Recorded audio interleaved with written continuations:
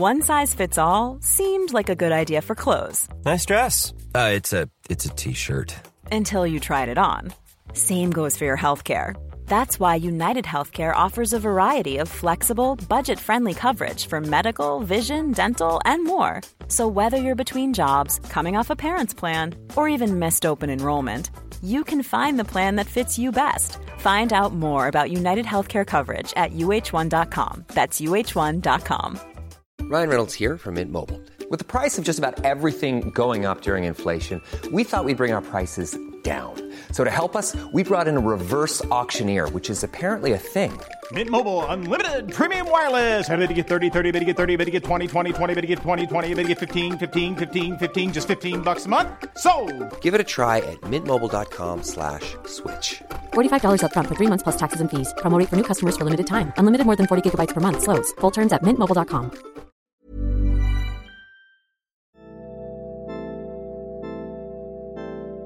I'm Barbara Demick. I'm a reporter with the Los Angeles Times, formerly Beijing bureau chief, and I'm author of Nothing to Envy, Normal Lives in North Korea, and Besieged, Life on a Sarajevo Street. Barbara Demick has had a long and distinguished career in journalism. She's worked as the LA Times' bureau chief in Seoul, South Korea, and wrote a series of award-winning articles about life under the North Korean regime. Then she moved to Beijing to continue reporting for the paper before returning to her native USA. Amongst all the stories she's worked on, there's one that stayed with her. And it starts on an innocuous reporting trip back in 2009. I'm Maeve McClenaghan. This is The Tip-Off.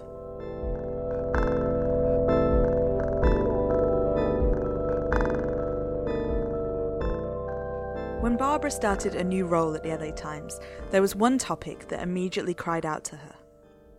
So I moved to Beijing in 2007 to run the Beijing bureau for the Los Angeles Times. I'd always been interested in adopted girls. I had several friends who adopted from China. And, I'd heard all these stories about how these baby girls had been abandoned, and that's why we were adopting them, we Americans. There's something like 100,000 adopted Chinese girls in the U.S. So I was really curious about where these girls were coming from. Where were all these, 100,000 abandoned baby girls coming from? Were they being trafficked, stolen, kidnapped? Full of questions, Barbara started to ask around. She knew that the country still had a strict one-child policy at the time. It was only dropped in 2015, and that many families favoured a male child over a female. In small villages, Chinese government officials will, go around keeping track of women's periods, looking for diapers on clotheslines, listening for the cries of babies to make sure that people are not having out of plan or, illegal babies. And amongst those strict policies, Barbara was starting to hear of something even more dramatic happening. They were also taking these babies who were quote unquote out of plan. And the reason was that the adoption market was booming. It was all organized by the Chinese government. They had to make a cash donation, quote unquote donation, supposedly voluntary, but it wasn't, of $3,000, usually paid with brand new $100 bills, to the orphanage that raised the baby. So there was money to be made. And that's where the rumours centred. So what I had heard, and there were just a very few reports that had come out about it, was that Chinese government officials were taking babies from poor families to bring them to the orphanage and then, sort of splitting this $3,000 bounty. And it seemed to be happening all over China, but there were very few stories about it. And I saw one really, really short story, just a few paragraphs, saying that there were some officials in this part of Hunan province who had been disciplined for taking babies. And that's what I started to investigate, and that's what led me to this story.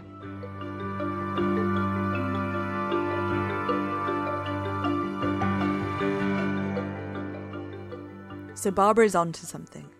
The hint that there might be a corrupt practice of forcibly taking female babies from poor families to make a profit out of their foreign adoption. Keen to hear more, Barbara set off travelling, trekking through rural countryside to find remote villages. Looking for the families whose babies might have been confiscated. And what was immediately obvious was that the people who lost babies or had babies taken were very poor. They lived in extremely remote areas. They were often illiterate. And, they were vulnerable. They'd had too many kids. They couldn't pay the fines. Day after day, Barbara travelled from one village to the next, collecting stories. And the more Barbara asked around, the more places she travelled to, the more rumours and stories she heard. Even in China, with its heavy censorship policies and regulated press, some stories were already out there. People were putting stuff on Weibo, which was the Chinese equivalent of Twitter. So there were complaints, and we had interviewed several other people in this area. It's a town called Shaoyang. Actually, it's a city with various villages that are part of it. And they kept on tipping us off to other people. So one family would lead to another. These people were not passive, and they were not stupid by any means. They were uneducated, and they were weak. They felt weak. They felt very powerless next to the government, but they were smart. But it was in one certain village, in Hunan province, that Barbara met a family whose story would stick with her for years. By the time I met them, this was summer of 2009, I had interviewed quite a few families, but I decided to do one more. And so we, again, drove over these very bumpy roads. Everything was unpaved. There were several places where the roads were washed out, and we had to kind of pay a bribe to get some farmers to put logs in the road to get there. And we found this family, or at least some of the family, in the middle of a bamboo forest. They were living in sort of a log cabin. It was a mother. Her mother was there, and a girl who was, at that time, 9 years old. The story the woman told was shocking. Working with two translators, Barbara settled down and started to ask questions. They were sitting outside. There were chickens running around, a lot of animals. It was really in this grove of bamboo. It's a very beautiful part of China. There are terraced rice fields. It was very wet, damp. It was humid. And the mother and daughter, I remember them, they were sitting on little plastic stools, were quite articulate. And, they explained the whole story. It was the same as some of the others. The baby had been cared for by a relative. The parents were away doing migrant work. But there was an important difference to the other stories she'd heard. The 9-year-old girl here had been one of a pair of twins, and her sister had been forcibly wrenched from the family years ago. They'd had 2 girls. One had stayed with the parents, and one had been left behind in the village. I found this kind of strange. Initially, I could never really understand it, but I subsequently found out when the twins were born, one was very healthy and one was kind of weak, and the parents decided that the weaker twin needed to be breastfed longer, and that their family couldn't care for her, so they took that girl with them, and they left the firstborn, larger, healthier twin with their relatives. The twin who was taken away was already about a year and a half. She was a toddler. She was walking around, she was speaking, and she was staying with an aunt and uncle. And the family planning officials had suspected that there was an illegal baby, a non-registered baby, and they were trying to confiscate the baby. And they kept on coming to the house, trying to surprise them. They came one day and nobody was there except for the aunt who was taking care of the baby. And she was barefoot, she was at home, she was preparing a meal. And there's a large group of men who came in, and they restrained the aunt by held her arms and legs, And another man just took this child. The child was clinging to her legs and pried her fingers loose and carried her away. And then they kept on contacting the family and saying, you can get the baby back if you pay the fines. There were sums amounting to several $1,000s. It was out of the question for the family.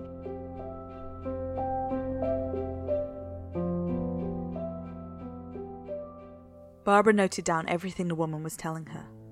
Even after hearing so many stories of babies taken from their parents, this story still shocked her. The young girl was sat there next to her mother, listening intently, eyeing up this foreign journalist. There was something about this 9-year-old girl who said she couldn't remember her twin sister, but she missed her. She wanted her brought back. And she kept saying to her mother, when are you going to bring back my sister? When are you going to bring back my sister? As Barbara started to wrap things up, the mother pulled her aside.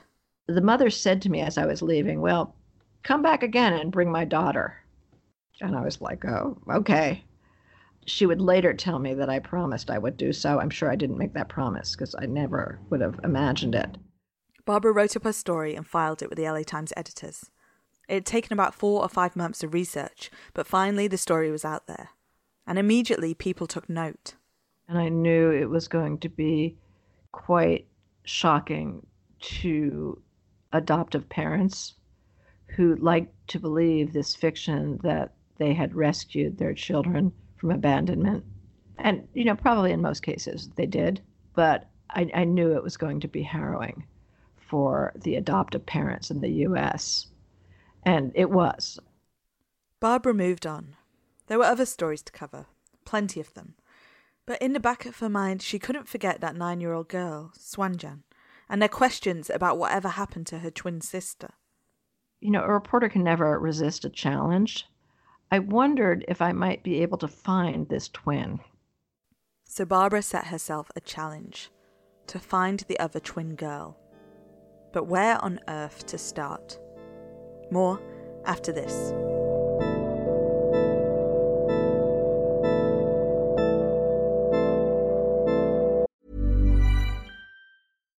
Here's a cool fact. A crocodile can't stick out its tongue. Another cool fact, you can get short-term health insurance for a month or just under a year in some states. United Healthcare short-term insurance plans are designed for people who are between jobs, coming off their parents' plan, or turning a side hustle into a full-time gig. Underwritten by Golden Rule Insurance Company, they offer flexible, budget-friendly coverage with access to a nationwide network of doctors and hospitals. Get more cool facts about United Healthcare short-term plans at uh1.com. Hold up. What was that? Boring. No flavor. That was as bad as those leftovers you ate all week. Keke Palmer here, and it's time to say hello to something fresh and guilt-free. HelloFresh. Jazz up dinner with pecan-crusted chicken or garlic butter shrimp scampi. Now that's music to my mouth. HelloFresh. Let's get this dinner party started. Discover all the delicious possibilities at HelloFresh.com. If you thought the only way to get a more defined jawline with natural-looking results was through surgery, think again. Juvederm Volux XC is a non-surgical injectable gel filler that improves moderate to severe loss of jawline definition and can help you achieve natural-looking results with little downtime. Even better, this improved definition lasts up to 1 year with optimal treatment. No maintenance required. Improve jawline definition for a smooth, sculpted look with Juvederm Volux XC. For important safety information and to find a licensed specialist, visit Juvederm.com. That's Juvederm.com. Not for people with severe allergic reactions, allergies to lidocaine, or the proteins used in Juvederm. Common side effects include injection site redness, swelling, pain, tenderness, firmness, lumps, bumps, bruising, discoloration, or itching. There's a risk of unintentional injection into a blood vessel, which can cause vision abnormalities, blindness, stroke, temporary scabs, or scarring. Talk to a licensed specialist to find out if it's right for you.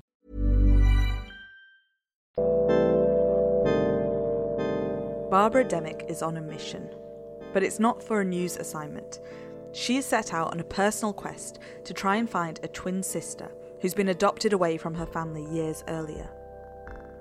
She suspected that this girl might be somewhere in the United States, And she knew she'd been adopted when she was about 2 years old, so older than most of the babies at that time.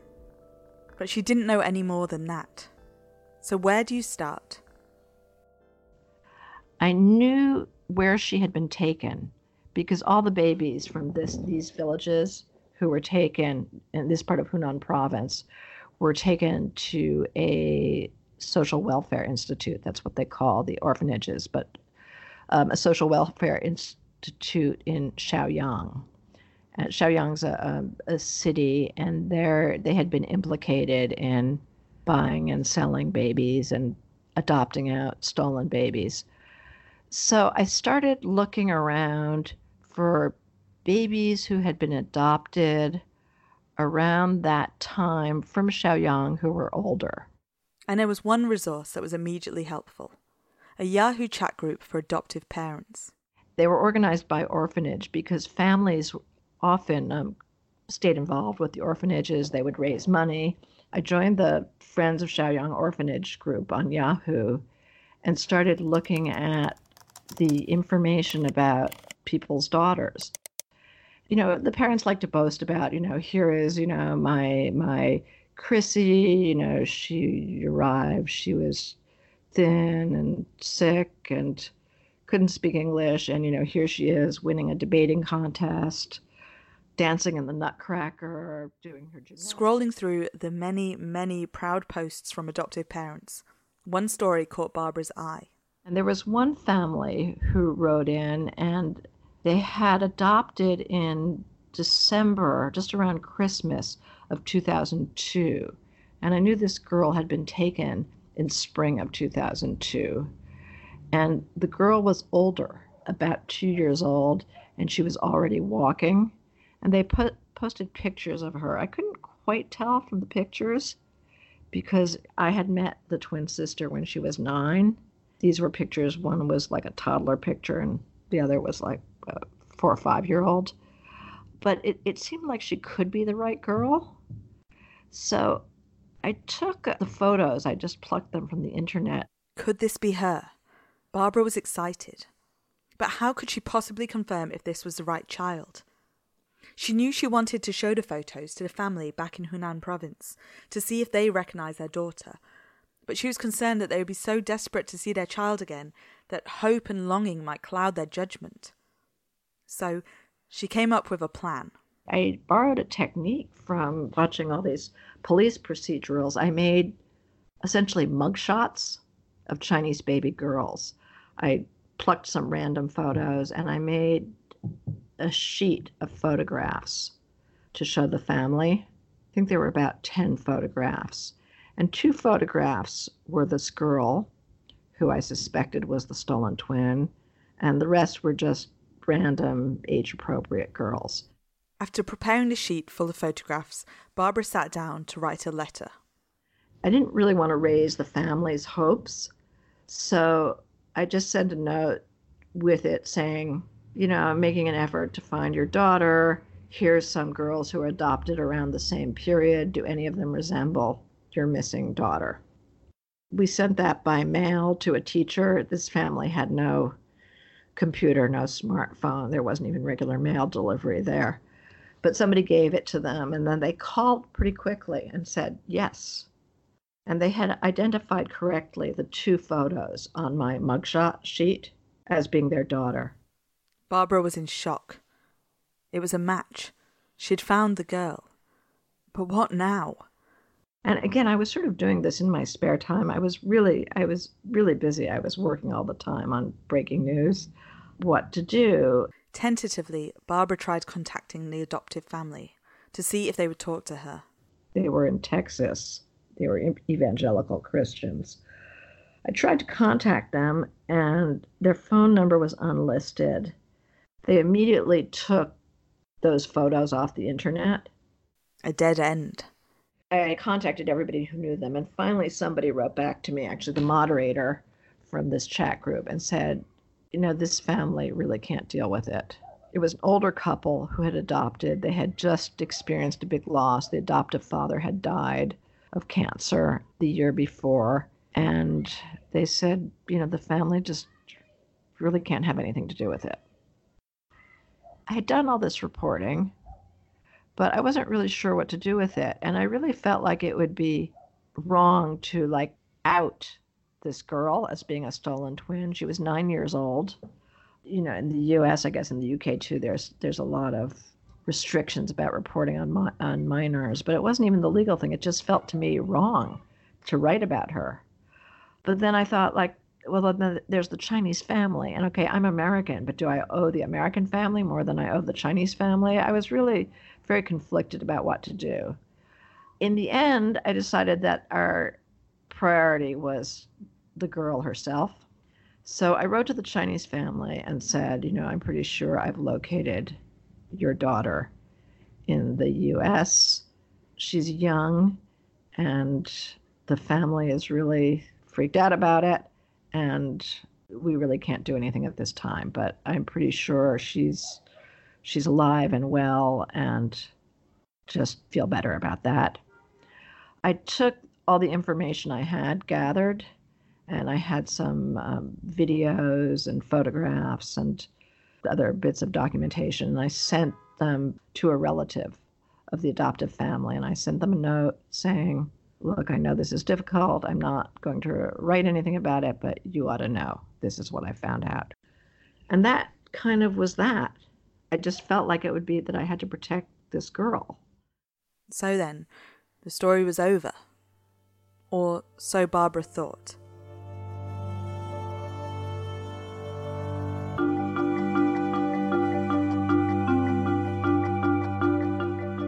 By 2017, Barbara had left China and was now working as the New York correspondent for the LA Times. It was a busy beat, and she was in the midst of covering the Trump election and the Million Woman March when, on a cold afternoon in September, a message pinged on her Facebook page. Ms. Demick, the message read, you contacted me a long time ago. Are you still interested in talking with me? If so, my family and I are interested. Barbara was confused. She had no idea what the message was referring to. She contacted people all the time. Who was this guy? She replied curtly, saying as much. I said, who are you? I don't know who you are. The response came through quickly. My mum adopted a little Chinese girl years ago, and it appears she has a twin sister still in China. And I just bolted upright. Barbara stared at her screen in awe. Of course she remembered. How could she forget? The man writing to her was the adoptive brother of this girl, who had been called Esther. Esther had turned 16 and was interested in hearing more about her birth family. And she was interested in meeting her twin sister. And the family remembered that I had kept their secret for all these years. And so they trusted me, and they wanted my help. Intrigued, Barbara soon found out more about how Esther had come to be part of her new family. They had no idea that she had been stolen from her family. They had been told that she was found abandoned in front of a bamboo craft factory. And they had been horrified when they found out that she'd been taken from her family. Now Esther wanted to reconnect with her birth family, and she was asking Barbara's help to do so. But Barbara knew it wouldn't be so easy. It took time. Esther had been really traumatized to find out how she'd come to be adopted away from her birth family. Her first reaction to finding out that she was a stolen baby was like, are they going to make me go back? The process of getting the girls together was very tentative. I suggested that Esther write a letter in English because she didn't remember any Chinese. We translated it into Chinese with the help of a news assistant, and we sent it to Shuangjie. We sent it to her, and she wrote a response, and we translated it again. They would write the letters, upload them to the app, then I would translate and send them. And this was all through WeChat, which is this just ubiquitous Chinese messaging app. And so they became sort of like pen pals. Things moved along slowly. The girls messaged each other about everyday things. What colours they liked, what sports they enjoyed. Little by little, they got to know this far-off stranger who just happened to be their twin. Months passed, and soon Barbara was due to travel to China for a personal trip. I said, look, I'll swing by Hunan province, and go see Shuangjie, the Chinese twin. And maybe we'll do a video chat. You can do a lot with technology. This was kind of a lark because I really wasn't sure I would be able to get a story out of it because the American family was still very reluctant to go public. I'd say that my employer, the LA Times, was also reluctant to pay for it because they didn't know if it was going to end up being a story. So I did this kind of on my own dime. So Barbara hopped on a plane back to China, and while there, she made her way to Henan province. I went to Changsha, where Shuangjie was working, and I met this girl who was no longer a little girl. I had met her before when she was 9 in the bamboo grove, but she was now 16, about to turn 17. She didn't remember me at all. I remembered her very clearly. She came with a friend to my hotel room, and she was so nervous. I had also a news assistant from the Beijing bureau. So we dialed up on WeChat, this app where you can do, video conferencing. It's a little like FaceTime, although, Facebook is blocked in China. And the girls, saw each other for the first time on the screen, just on this little square of the telephone. Shuangjie in China in a hotel room. It was about 8 p.m. It was 7 a.m.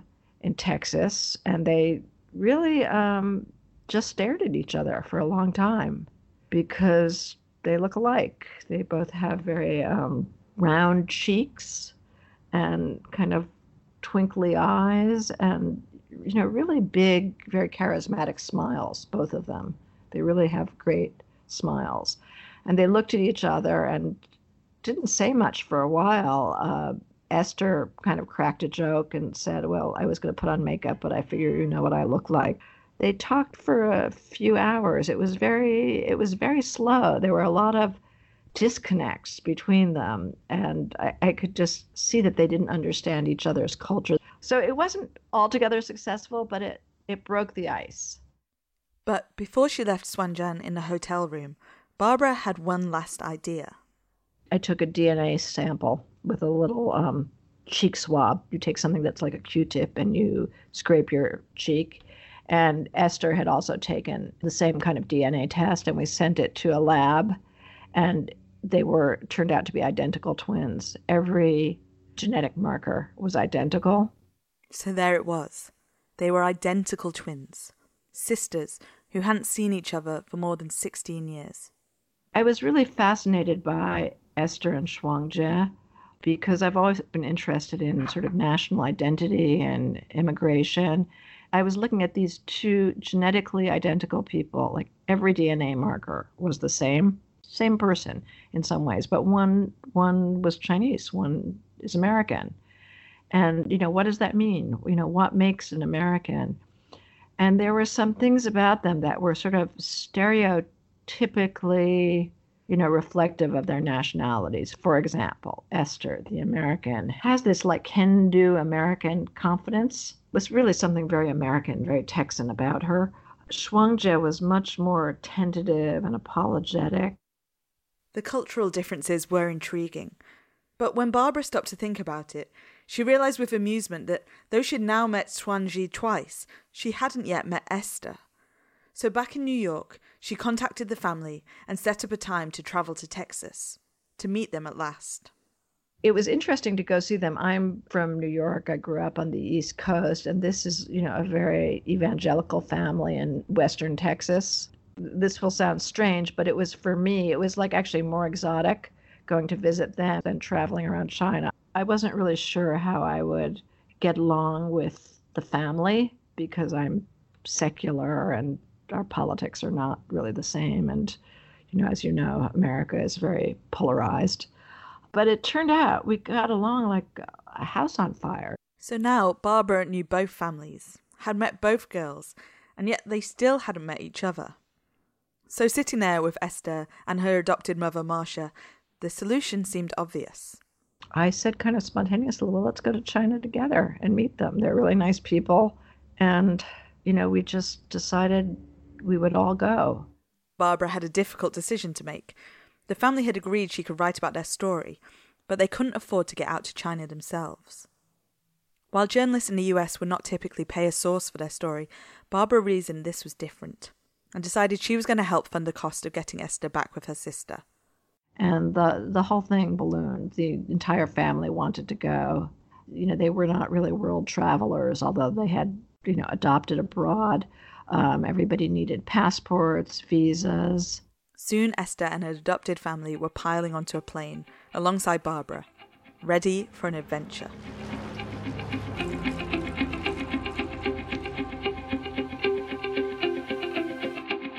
We got to Changsha, the capital of Hunan province, which is a very modern city. And they were like, wow, China, so modern. But then as we started driving towards the village, which was about 4 or 5 hours from Changsha, it was just like modernity was receding in the rearview mirror. And we, got onto smaller and smaller roads, and it was really awful weather. That part of China doesn't usually have heat in the winter. There's no central heating.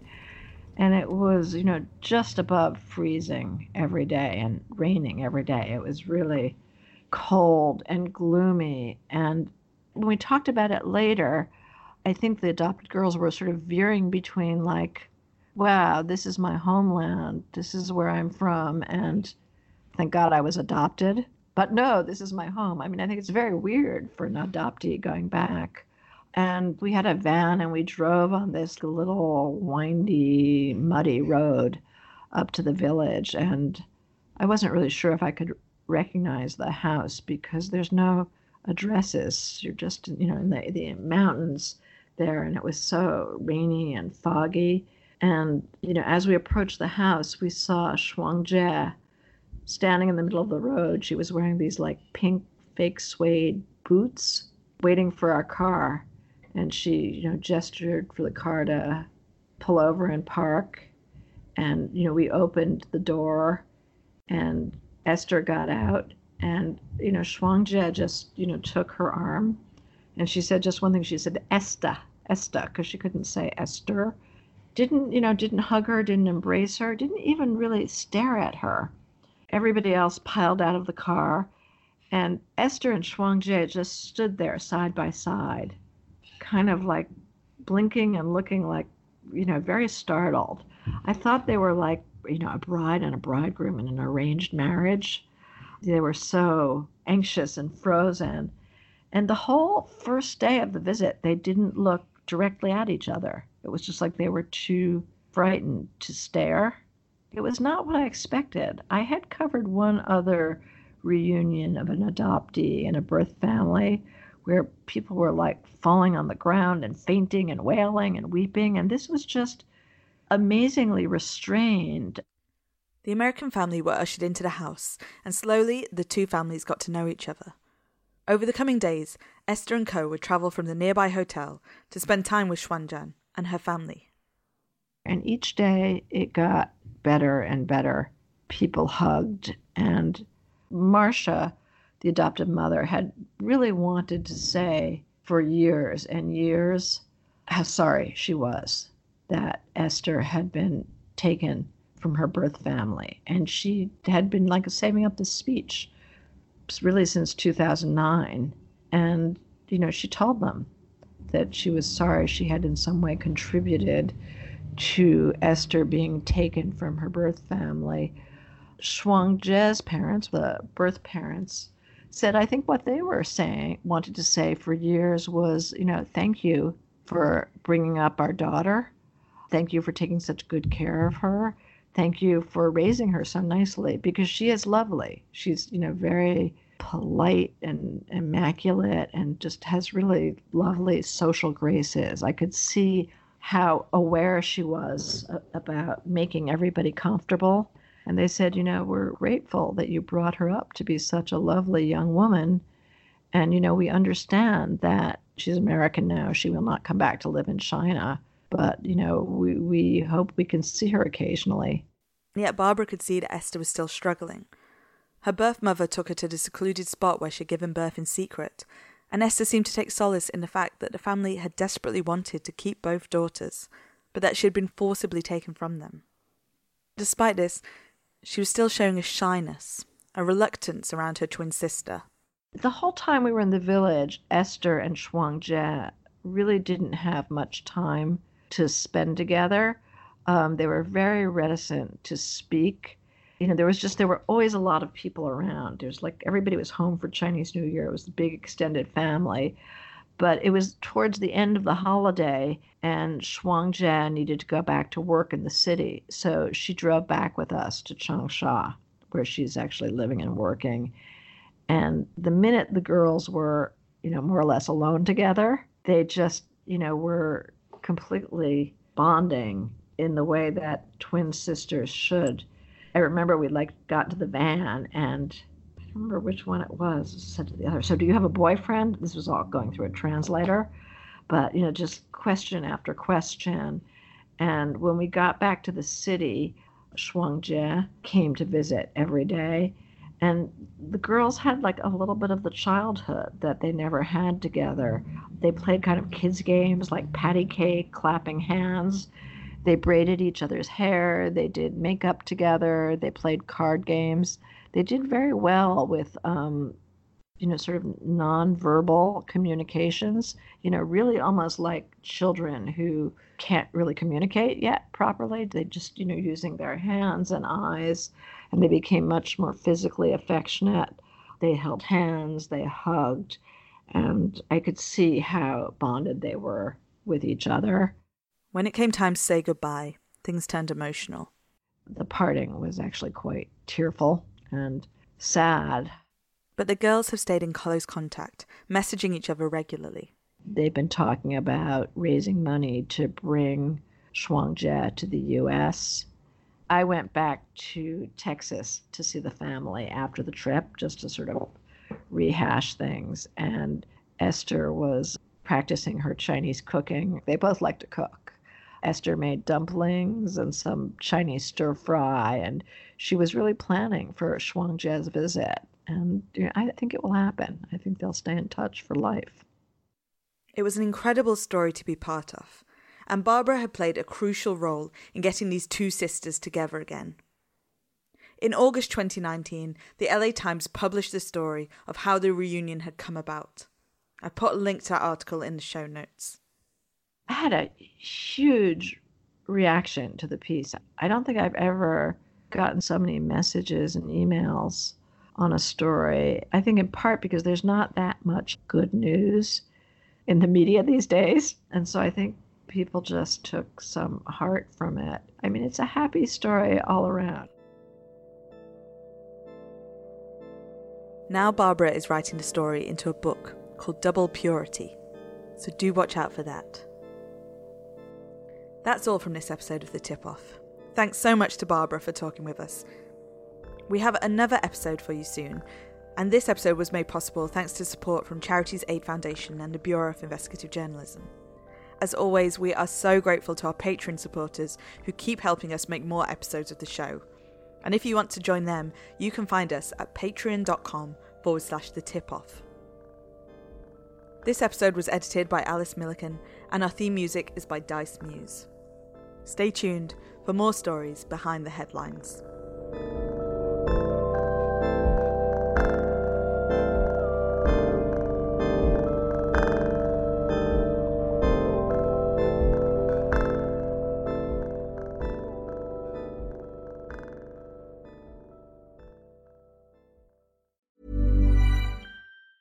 Planning for your next trip?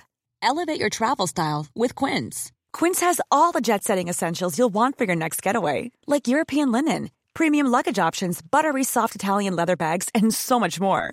And is all priced at 50 to 80% less than similar brands. Plus, Quince only works with factories that use safe and ethical manufacturing practices.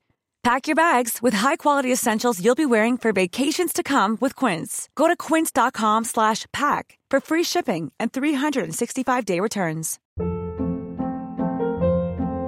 Hold up. What was that? Boring. No flavor. That was as bad as those leftovers you ate all week. Keke Palmer here, and it's time to say hello to something fresh and guilt-free. HelloFresh. Jazz up dinner with pecan-crusted chicken or garlic butter shrimp scampi. Now that's music to my mouth. Hello Fresh. Let's get this dinner party started. Discover all the delicious possibilities at HelloFresh.com.